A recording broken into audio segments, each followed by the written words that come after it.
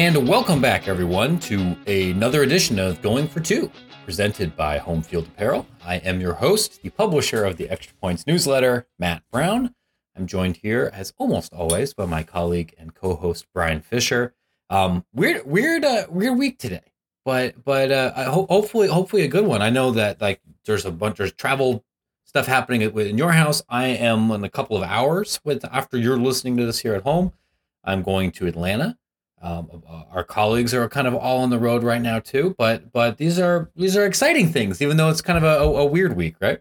Yeah, lots of travel coming up for both of us, and yeah, it is kind of a bit of a weird week. It seems like that you have that Memorial Day, and everybody does kind of take things a little bit slow, but it seems like a little bit slower than usual. Usually, we're so used to kind of having news dumps to deal with on Friday before Memorial Day or on Memorial Day itself. It's like you kind of think you're almost scrambling, but this year was a quiet one, which I certainly appreciate. It was wonderful. Listen, if some news had broken, I wouldn't have picked it up. This was the best I had gotten at actually not touching my phone for a couple of days. I gardened. It was great.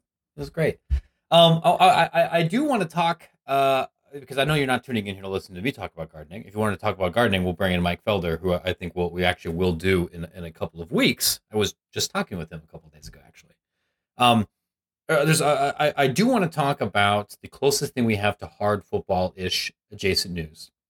And then I also want to talk about a story that Andy and I worked on for the past couple of weeks that published earlier this week about RPIs. We're wrapping up the major conference spring meeting circuit right now, right? Everyone else did their shindig in Arizona or in North Carolina, and now the SEC is meeting in Destin. You and I are not there. A lot of our compatriots are there right now. Is anything happening here besides a bunch of rich people pretending they're not extremely mad at each other? Well, quietly and behind doors this time around, if Greg Sankey will have his way, and obviously, the SEC spring meetings, I think really that is the most public facing of the conference meetings. A lot of it is behind the scenes at other, but this is an event there in Destin, and has been for the last couple of years. Obviously, coaches are going to the podium and they're speaking with the media, and there's a lot of radio shows that go down there. But it's some interesting times. Some topical agenda items. Like the last couple of years, it's been like selling alcohol in stadiums, and obviously they're back in person this year for the first time in the last 2 years. So like it is a bit of a different vibe down there from Destin, and I think top of mind for everybody beyond the kind of the big sport issues surrounding the NCAA transformation, et cetera, is probably scheduling. I think that is the big one for the SEC, is to kind of determine how the SEC is going to look in the next couple of years. Obviously, the things are set now, but it's like not only when Oklahoma and Texas join the league, but there's some big decisions being made in terms of what the schedule itself looks like for the SEC football footprint as they move to ESPN, as they add Texas and Oklahoma into the fold, and really this kind of unwieldy league has to play some football and figure out how to better kind of equip their members to travel around the conference there. Let me ask you a stupid question before we look and talk through a couple of these potential proposals, because I've been watching some of the proceedings and following along on social media. And of course, everybody is going to put a microphone in front of a coach and ask what kind of football schedule they should play. 8 games, 9 games, protected rivalries.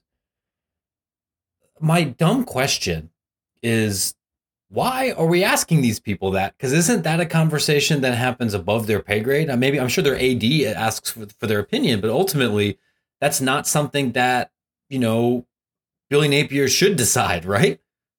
Yeah, I don't think in terms of the actual decision-making process that the coaches are necessarily too involved in terms of actually voting and whatnot. But look, these are some of the biggest coaches, some of the biggest names in the sport of college football. So obviously their opinion is going to get noticed and get discussed, and they are the ones getting trotted up in front of the podium there in Destin to actually ask get their opinions from media members. So at least in terms of the kind of general perception, I think it's probably a little bit overarching, but this is an AD/president's type of decision, and honestly, it's really one being made by ESPN, given that their rights control. That is who really is driving the bus, and so I think as much as you might want to get Nick Saban's opinion, who has been very insistent on playing 9 conference games for a long time now, his position has not changed. Oh no, Saban's probably on the more radical end of the spectrum, because if it was up to him, allegedly, according to what he says, he doesn't want to play Louisiana Monroe anymore.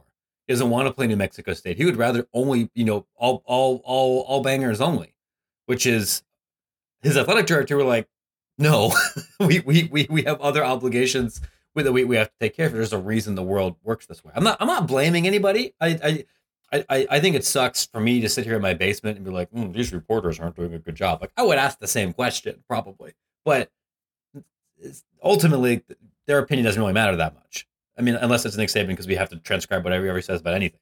Well, that is certainly true this time around, given his recent spat with Jimbo. But everybody's been well coached on some of those questions. But in terms of scheduling, I mean, this is obviously a big deal for these athletic departments. You got to understand that even in the SEC, they are dealing with fan attendance, issues and questions about how big are the stadiums need to be. Obviously Alabama has been very public in terms of making sure that that fan experience is top of the line, and fans are staying for those games. I mean, you go back to those Sunbelt foes or those FCS foes in the middle of November, like there's some empty swaths of section there at Bryant-Denny. And, how you can combat that is having Mississippi State come in, in extra time, or play a Florida, those exciting conference games, are certainly going to drive not only eyeballs from a TV perspective, but put fans in seats. And I think that is going to be a overarching decision that the ADs are going to look at and say, in terms of our bottom line, not only does it help in terms of those media dollars, but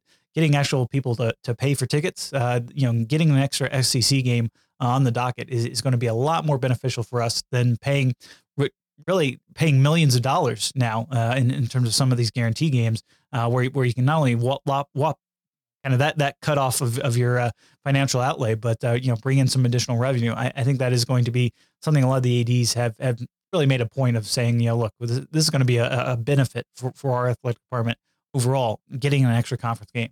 Yeah, I mean, and to be fair, if you start playing 9 conference games, which is what most of the rest of the country does anyway, that doesn't mean that you're never going to play SoCon Saturday ever again. You're just one fewer game in that particular inventory.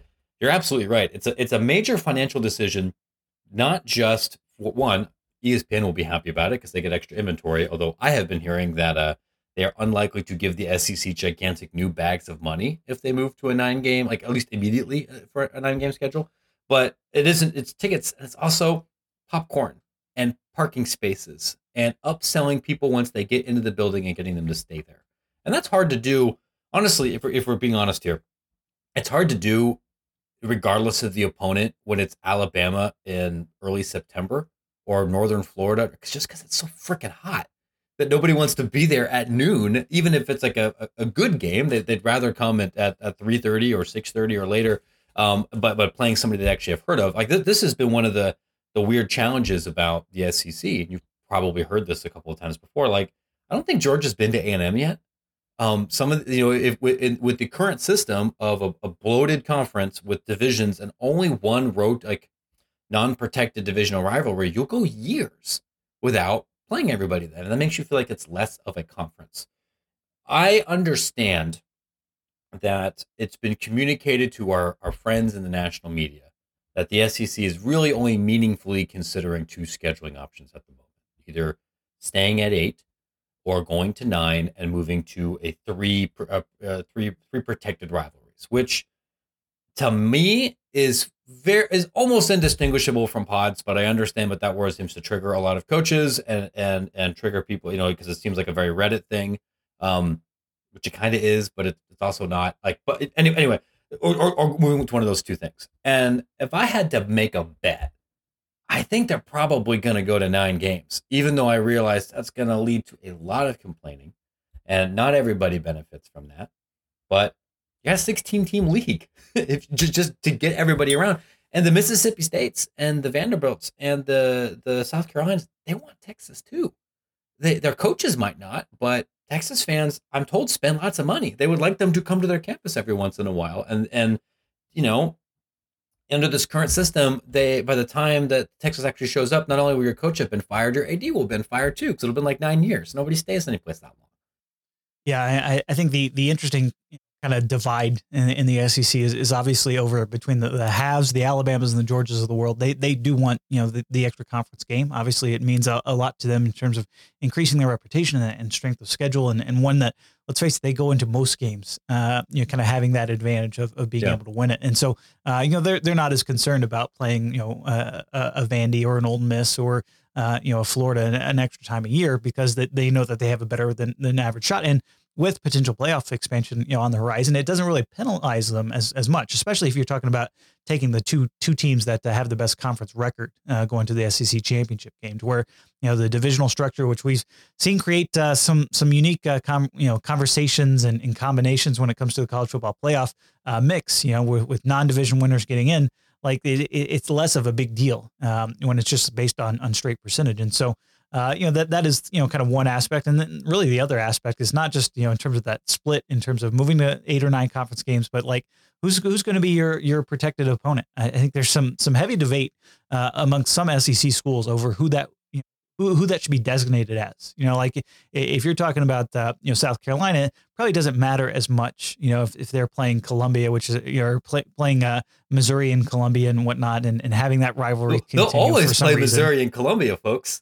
Yes, but it's like there's like that. There's like I don't think they're necessarily too focused on necessarily playing some of their Kentucky or whatever. But like for Vanderbilt, you would think they would want to have Tennessee as one of their designated rivals if it's the 1-7 split.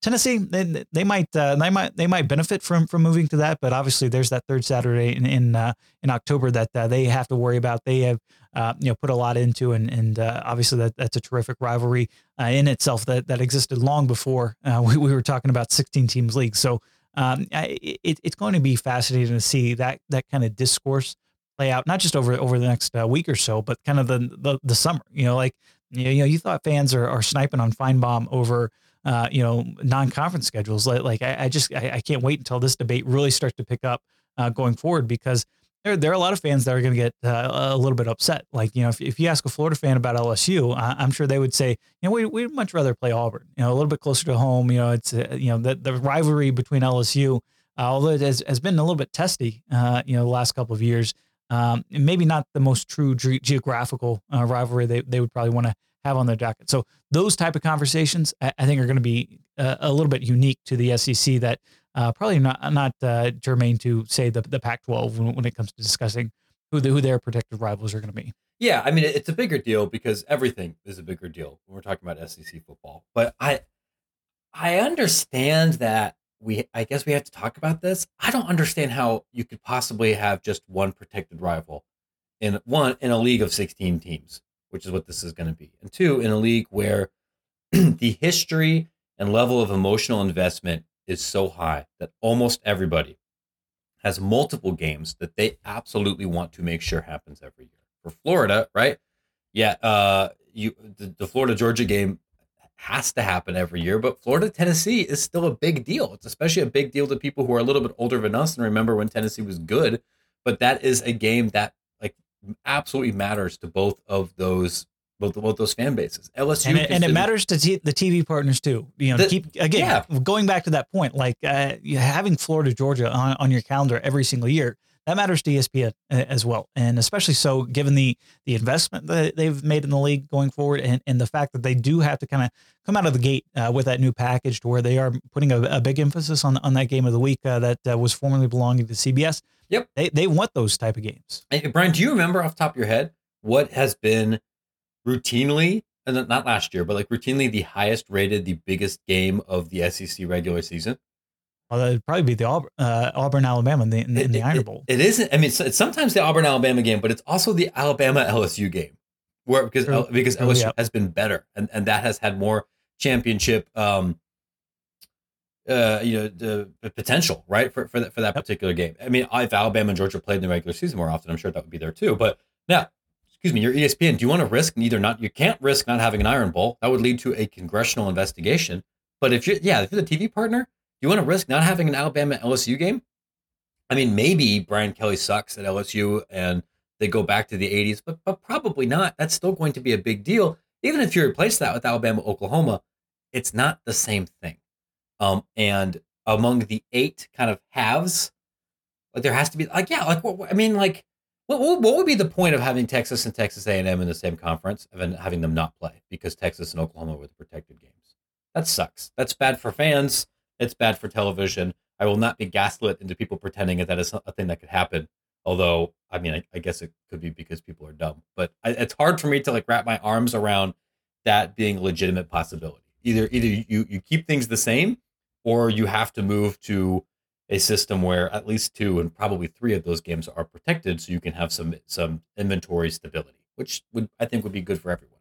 Well, and change is always hard in college athletics. You know, it's so random. Like people get so dug in on the way things have been, and more so than in the SEC because these rivalries have been long standing for decades. And there's a lot of intrinsic history that you know. I mean, some of the biggest moments in all of college football have happened in some of these rivalry games. And I understand, you know, the need to you know, spice things up. But I think at the end of the day, the 3-6 model is probably going to end up, you know, winning out just because it makes more sense. You know, I mean, you want to debate if you're Arkansas and debating whether you want to play Texas or you want to keep that LSU game, you know, you're still going to end up playing them. Like the benefits of that 3-6 model is the rotation does happen a lot more often. And you're right, just being in a 16 team league. I mean, you go back to when the WAC was 16 teams. There's a reason why they had quote unquote pods, you know, back in the day is because they weren't able to necessarily play everybody across the league. And while it led to some issues, certainly on the schedule that front. Conference also went from northern Louisiana to Hawaii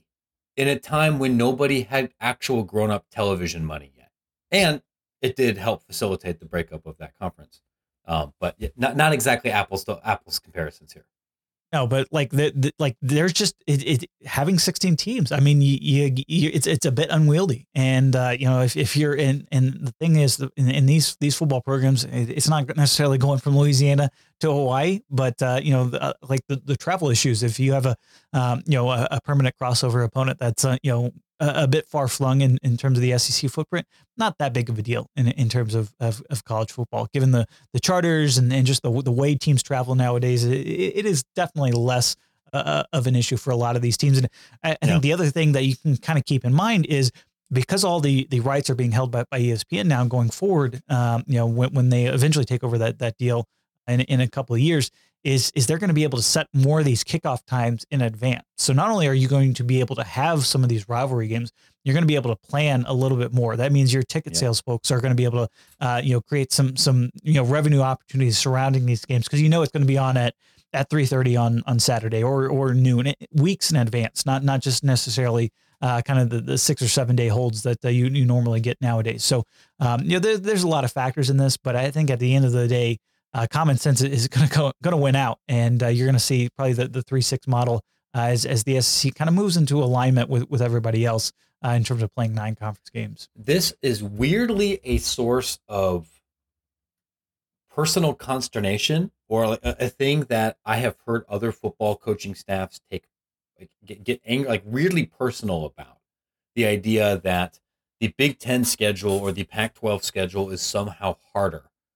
Because they play more conference games, and it is not a fair representation or a, you know, for the playoff or postseason opportunities. And speaking of common sense winning out, in a perfect world, we are dealing with an expanded playoff very shortly after the SEC expansion completes, and some of those data points become moot because if you are a very, very good football team, you'll find a way to get the 9 seed either way, which would be beneficial. I mean, like this system will definitely suck for that first year when there's only 4 SEC spots. It means either the SEC is going to get all 4 or maybe none, kind of depending on how things break. Probably not none, but I don't think that matters. Like I think you have to be kind of a crazy person to look at the Big Ten schedule and think that's harder because somebody had to play Minnesota an extra time compared to the SEC West. But this will hopefully take away that talking point, and so it's not something that we hear on sports radio for a month in November. Well, I mean, because you're playing that extra conference game, you are kind of guaranteeing half the league an extra loss, and so I think that's where the consternation comes in between coaches. Because as much as we can talk about strength of schedule and oh, this team played on the road against this team and yada yada yada, The bottom line is when you're voting in the top 25, when you're on the selection committee, what's the first thing everybody's going to look at? It's that overall record, and that drives a lot of the conversation surrounding college football. So, I think those coaches are maybe half right in terms of when you guarantee a lot of teams in your league, that extra loss, and they're all kind of bunched together in those standings. I think there are some talking points nationally and even regionally that certainly crop up from time to time about relative strength of the conference schedule. And when you're kind of guaranteeing most of your teams an extra win, I think that perception wise at least plays a bit of a part. There is you know what? I don't have a good segue for this. I was going to say something about common sense prevailing, but we know what that doesn't always happen in college athletics. We know that you bring a bunch of people in the room that they may complain. Effective change often happens by gunpoint, the proverbial gunpoint, not like actual gunpoint, right? But it can take a while. One thing that's way easier than trying to get a bunch of football administrators to decide on the scheduling model is buying affordable, comfortable apparel from Home Field Apparel. Our friends have finally acquiesced to the internet. They have considered Arizona State. The new collection is wonderful, just as we had expected. I might actually buy some of this stuff. It's a cool color. I think the vintage kind of swirly sun that it was something I hadn't seen before. That looked pretty great. And then if you are somebody, an Arizona partisan and you're upset now that Arizona State has all of their stuff on there, good news. Arizona is dropping next week. Don't tell anybody at Arizona State. I'm a little bit more excited for the Arizona one, just because it's got the cactus. Why wouldn't you want to wear a cactus on your shirt? Oh, the bearded sun, part of that Sun Devil collection. I mean that was top notch find by the Connor in the home. It's old logos. It's really good. I also love the baseball script hoodie, the one that just says Devils. Yeah. Oh yeah. Right. Like I don't need any more hoodies, and it's weird because if I lived in Arizona, I wouldn't need any hoodies, or almost no hoodies. But maybe come October, I end up grabbing one of those. It's not just Arizona. It's not just Arizona State. We have what was the first big news Saturday drop from it was Arkansas. Arkansas, right? My brain's not putting. We got Arkansas stuff on there. We have almost every other big name program within the Power Five, many in the G5, many in 1 AAA, and several within the Division II and Division III space. I'm wearing a Home Field Apparel shirt today too because it is laundry day. So I'm wearing the old school vintage Extra Points logo with the Foiwa Saxa, RIP, the Extra Points and the Intercollegiate. I'm not supposed to use this logo anymore, but it's still a great shirt. You can buy other Extra Point shirts on Home Field Apparel as well. When you do that, use promo code Extra Points to save 15% off of that first order. If you're some kind of weirdo and you haven't bought anything from these guys, even though you've been shilling it all the time for like 6 months, if that's you, I'm not judging you. I'm a little judging you. I'm not judging you. Use the promo code. You can save a little bit of scratch on there. And then if you would like to get your school or your conference involved, drop me a note at matt@extrapointsmb.com. I don't think can't say who yet, but there's a word. I'm hearing rumors out there on the internet that maybe a conference is going to be working with Home Field Apparel or finding a way to work with Home Field Apparel to dig out a couple of other old school interesting logos and everything. If that's the kind of thing that you're interested in. Also want to just very quickly note that the Going for Two podcast reaches over 10,000 downloads a month. It is part of the Extra Points newsletter, which reaches 10,000 people a day, at least on the free list. An audience full of college sports industry insiders, diehard fans, college students, professors, everybody that's very involved in this ecosystem. And we would love to help you reach that audience. You can hit me up at sales@extrapointsmb.com to discuss packages on this podcast and on the Extra Points newsletter. We do have some a little bit of available inventory this summer. I would be happy to enthusiastically shill for your product, not just Home Field shirts.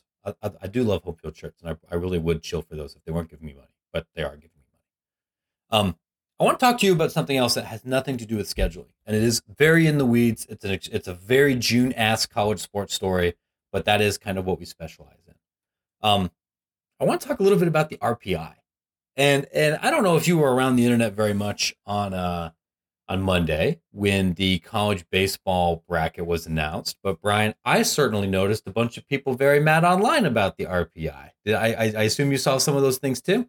Yeah, shocking that people would get upset over something the NCAA did, but in particular the NC State fans, I think they were the pitchforks were out again. Not only was I feel that bad for relationship them. with the NCAA kind of on rocky ground, given what happened last year, but to be left out with their RPI being as high as it was, and really the talk about RPI in this baseball season was it's quite unique, and so I think that in particular kind of added an extra element to Selection Sunday for the road to Omaha there. Yeah. I listen. I legitimately do feel bad for NC State, and I think I've made this joke on this podcast before, but like I think most fans are, it are always looking for conspiracies and believe that everybody's out to get them. And you and I have been in this industry enough to know that nobody has the mental capacity to properly execute a conspiracy. Like no one's out to get you. But I will say there's a lot of compelling evidence that maybe somebody out there is out to get NC State. Probably not Indianapolis, might be God. That's between you and your maker, friends of the Wolfpack. But not just them. They got a job. The other big one was with the Rutgers, right? Won 44 games, finished second in the Big Ten. Was by all measures a good baseball team. Like almost every Northern baseball team, pretty lousy RPI, and a big reason for that, as I have been told, and I'm sure our boss could tell us, can't really. They don't have a whole lot of flexibility in scheduling quality midweek opponents when you're in New Jersey because you can't fly somebody from Texas to come up there. And most of the teams that are around you aren't super great. That's true in the Midwest too. And for most of college baseball season, the weather sucks. So you got to play like the first 3 weeks mostly on the road, which means that if you don't win your conference or if your conference doesn't do well in February, there really may be nothing you can do. And I don't think Rutgers, got a whole lot of drew a whole lot of high quality Big Ten baseball teams anyway. So it's that led to a lot of conversation that we saw about why are we still doing this? Because this metric does seem like it has a lot of flaws. We saw multiple baseball games canceled late in the season because people were worried about protecting their RPI. This doesn't happen in men's and women's basketball because they don't really use the RPI anymore. They use the net, which is a combination of some RPI metrics and also efficiency stats and also strength of schedule. Men's and women's hockey don't completely use the RPI. They use pairwise systems, which is a little bit of a different calculation. Lacrosse has some sport-specific tweaks to the RPI, but a lot of other sports still do this. And Andy and I, Andy Wittry, a longtime freelancer who's now about to leave us for On3, called a bunch of sport administrators. We called a bunch of quant people. It's still being used in a lot of different sports right now. And I haven't talked to a SWA or a sport administrator or a coach that's like, I love the RPI for volleyball. I love the RPI for softball. It seems more of, we just haven't been able to figure out something that works out better. Yeah, I think in particular with baseball, I'll get to the other sports in a second, but like in particular with baseball, it is kind of ironic. I mean, a sport so driven by numbers and so overanalyzed using numbers, and this is kind of where they get tripped up. And I think it does kind of speak to the larger point kind of surrounding the NCAA landscape is that there's a lot of teams out there, and trying to figure out and compare them and contrast them, like it can be difficult. And as much as I give credit to a lot of the members on these committees for actually watching the games and tuning in late at night to watch some random Pac-12 baseball game between two teams who might make the field, it's still a lot. And there's still only a limited number of hours in the day, especially when you're watching baseball, given how long it takes. So, they have probably the biggest challenge in terms of sorting this out. And obviously that's why RPI and some of these numbers are there designed to kind of help them, but it can also be a bit of a crutch. And I think we have had this conversation for forever surrounding the men's basketball committee. Obviously they changed that. They went to some different metrics, and I think everybody understands that has worked out a little bit better. There's a little bit more focus on, especially those quadrant one wins and losses in terms of how you do against the really good teams. Maybe some tweaks and changes are going to be coming to baseball in the near future. I don't anticipate that happening anytime soon, just given everybody's attention is on so many other different things right now. But it does kind of speak again to just kind of the changing nature of these committees in terms of what they value. It might be non-conference schedule one year. It might be just straight RPI the other, and like having that moving target, I think has led to a big sense of frustration amongst administrators, amongst coaches in particular. Like, what are we gaming for? What are we actually going out there for beyond just to win every game, which is always going to be the goal? But like, how are we going to construct this team? How are we going to construct this schedule to really make sure that we get in the best position to make the postseason? And because that does change from year to year, given the composition of all these committees, that can be hugely frustrating for a lot of these coaches. And it's just one of those factors that is out of their control. You hear it all the time about coaches. We're only focused on what we control. Well, when it comes to schedule, when it comes to things like this, sometimes they really can't. And I think that does lead to a lot of the gripes that we've had this past week from the baseball side. Obviously, it happened before that with some of the softball programs that got left out of the tournament there. Happen in lacrosse and all volleyball, all the others. There's always going to be one or two teams that are left out that will have a legitimate reason to complain. And this does kind of speak to kind of the nature of this big, loose governing body of the NCAA and how it kind of determines championships. I have a lot of empathy for the ADs that are on the baseball selection committee and the people that are on the softball selection committee, because I don't think they get paid for that.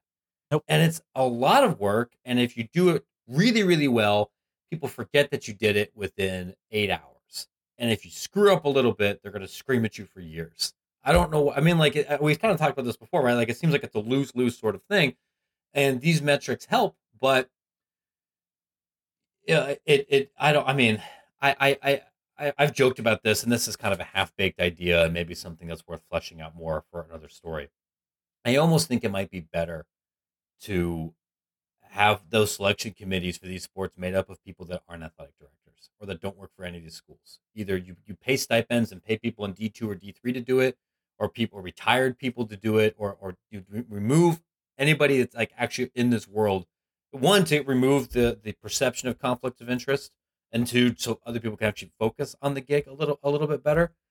The other thing, which I also recognize is very much in the weeds, and this was a reoccurring concern that was raised to me and to Andy too when we were calling people, is when you are running, say, a softball or a volleyball program in like Montana or in another rural part of the country, your goal is like, I want to make sure that I play as many quasi-local teams as I possibly can. Or if I'm in the Pacific Northwest, or if I'm in Colorado, or so like if you're in Colorado, you want to play Colorado State, Air Force, Northern Colorado, any place you can possibly bus, if at all possible. And that might even be a bigger consideration than maximizing yourself for the postseason, because this stuff's expensive. But because of the way the RPI is gamed or tweaked, if you are like an average team in a good mid-major conference, or you're somebody that's like not likely to win your kind of one bid league, you'll have coaches or say like, I recognize that it is financially in my best interest to play you, but I can't do it without hurting my numbers, which now means that the poor school has to either shell out a guarantee or they get caught into a death spiral. So like scheduling for softball and volleyball and women's lacrosse and these other sports, I had told, is way freaking harder than it needs to be, and increasingly more expensive than it has to be, in part because of people trying to wrap their arms around this metric. And I became a political science major because I'm not good at math. So I cannot sit here and tell you I have calculated the exact formula, but there are implications here beyond just screwing up a postseason tournament that are important for the entire industry when we continue to use this metric. Yeah, and I think speaking to your point about it being so difficult, I mean, you talk with folks that are not even ADs, like even on some of these committees, it is your assistant ADs, your associate ADs, et cetera, that maybe are in charge of these various programs. But like, you speak to these committee members and they're like, I also have to go out to the soccer game and watch our own soccer game. And if it's, baseball, sometimes it's, especially in the SEC, you're meeting with donors, you're glad handing, you're there for 3.5 hours, 4 hours at the ballpark doing your kind of normal job duties. And then you have this kind of on top of it. And, I think there's been various solutions proposed to like, how do we get around to this? And you're right. I think probably more permanent standing members of a committee. Maybe you're just rotating fewer people in and out that are athletic directors, because let's face it, a lot of it is just a prestige factor, right? You do your time on on the women's soccer committee or the baseball committee, and then you can kind of move your way up and prove yourself worthy of maybe going on the men's basketball committee, which is obviously kind of the gold standard there. Yeah. And put that star on your resume, which, let's face it, it's a big deal, especially if you're not a Power 5 AD and you're serving on one of those committees. You go into an interview for a bigger job and you say, hey, look, I got a lot of press and understood a lot about the process serving on the men's basketball committee. Like that is a huge thing for a lot of administrators out there. So I think it's a system that is ripe for revamp, but I don't think this is going to be an area that say the transformation committee is looking too closely at, given all that's on their plate coming up. Yeah, you know what? If you have a good idea, my email is matt@extrapointsmb.com. If your idea is good, I'll write about it. We'll talk about it here on the air, right? Whether that is moving towards the hockey model where you basically get rid of the committee and just have it, we hire someone reads a chart and we can calculate it. We know exactly who's going to get in ahead of time. Maybe that's the move. Maybe you have something different. Maybe you're actually good at math. I'd love to hear from you. I mean, we've been talking about changes to the committee for decades now. I mean, I remember not too long ago about like even the committee on infractions, which is obviously dealing with a lot more serious matters than say who's making the cut line on the tournament. But like adding permanent members to that was a big step in the right direction for the NCAA. Outside members, a lot of outside legal counsel that were part of that. The committee on infractions appeals and whatnot. Like there's been changes being made to the system that make a lot of more common sense that you think could be brought to other sports. And we'll see if that ultimately ends up happening. But like I said before, like there's just so much on everybody's plate, that maybe tweaking and changing these committee structures, probably not the top of mind for a lot of folks right now. No. And I get it. I look, I can see how many people opened up the story about RPI. I know what's on the top of y'all's minds and what isn't. Doesn't mean that we're not going to write about it because it's interesting and it's good work, but I get it. Speaking of people that I want to talk to, I want to just very quickly speak this into the universe here before I head out and get ready to pack and get everything ready to go. It's a little bit stressful for me because I've never been in this conference before. And it's weird. I never get, I don't want to say, I'm trying to think of the right word here. Like I'm not intimidated when I'm in like a football press conference or something. I don't feel intimidated when I'm talking to an athletic director or a coach or an athlete. I've been sports writing for a long time now. I'm not really young anymore. And like that world is when I feel comfortable with. I do sometimes feel inadequate or apprehensive when I'm talking to a bunch of academics. And I don't know if that's because my mom was an academic and I do not have that transcript and do not have that body of work. And even though I can literally write for a living, I'm not doing these same kind of things. So, a little bit nervous about this thing, about this big event here. It's a big collection of researchers studying sports management and presenting their papers and talking about, goals for the discipline here over the next year. I've reached out to several professors trying to interview them on this show and to write about some of their work here for Extra Points. Some of that is about athlete, academic, and medical outcomes or mental health. Some of that's about conference realignment. Some of that's about athletic budgets and how people get and spend money. It's one thing for us to pontificate recklessly. It's another thing for me to talk to somebody who actually does the work. And it's yet another thing to talk to somebody who studies the work and might be able to gut check our hunches or what practitioners are saying with data. I know that professors do listen to this show. So if you're going to be there, my email is matt@extrapointsmb.com. I'd love to talk with you. And if you know other people who are and might want to talk with me, pass along my contact information. I'll be in Atlanta for a couple of days. I should get back Saturday evening. The goal is to be able to, I don't want to promise that we're going to have a going for two with some of these guests here, but I'm reaching out to several of them. I hope so. If not, you'll be able to see some of this stuff on Collegiate Sports Connect, which is free in the near future. Speaking of free things, this podcast is free, even though the newsletter's not. You can find the podcast, of course, on Spotify, on YouTube, on Apple Podcasts, or anywhere else that you listen to podcasts. If you enjoy it, please tell your friends. Please tell your associates, your colleagues, people that you only kind of know. Help spread the word. Leave nice reviews. They look like Alabama and Texas A&M recruiting classes. That's how we can continue to build this. That's how we can we can get more home fields and make this a more sustainable product. Brian, what else should I plug?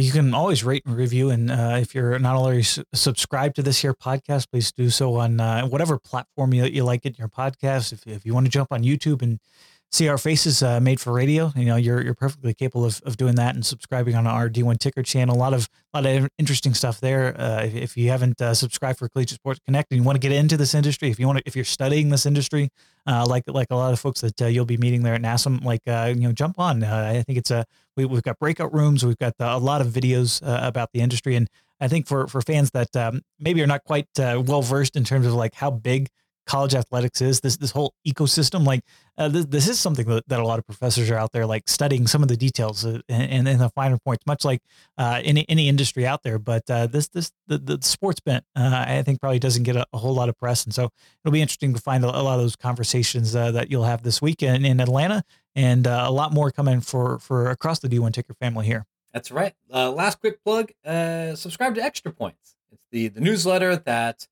supports this podcast, that supports keeps me from having to go get a real job. Publishes Monday through Friday with original reporting, analysis, and other perspectives on the forces that shape college athletics. You can find that, of course, at extrapointsmb.com.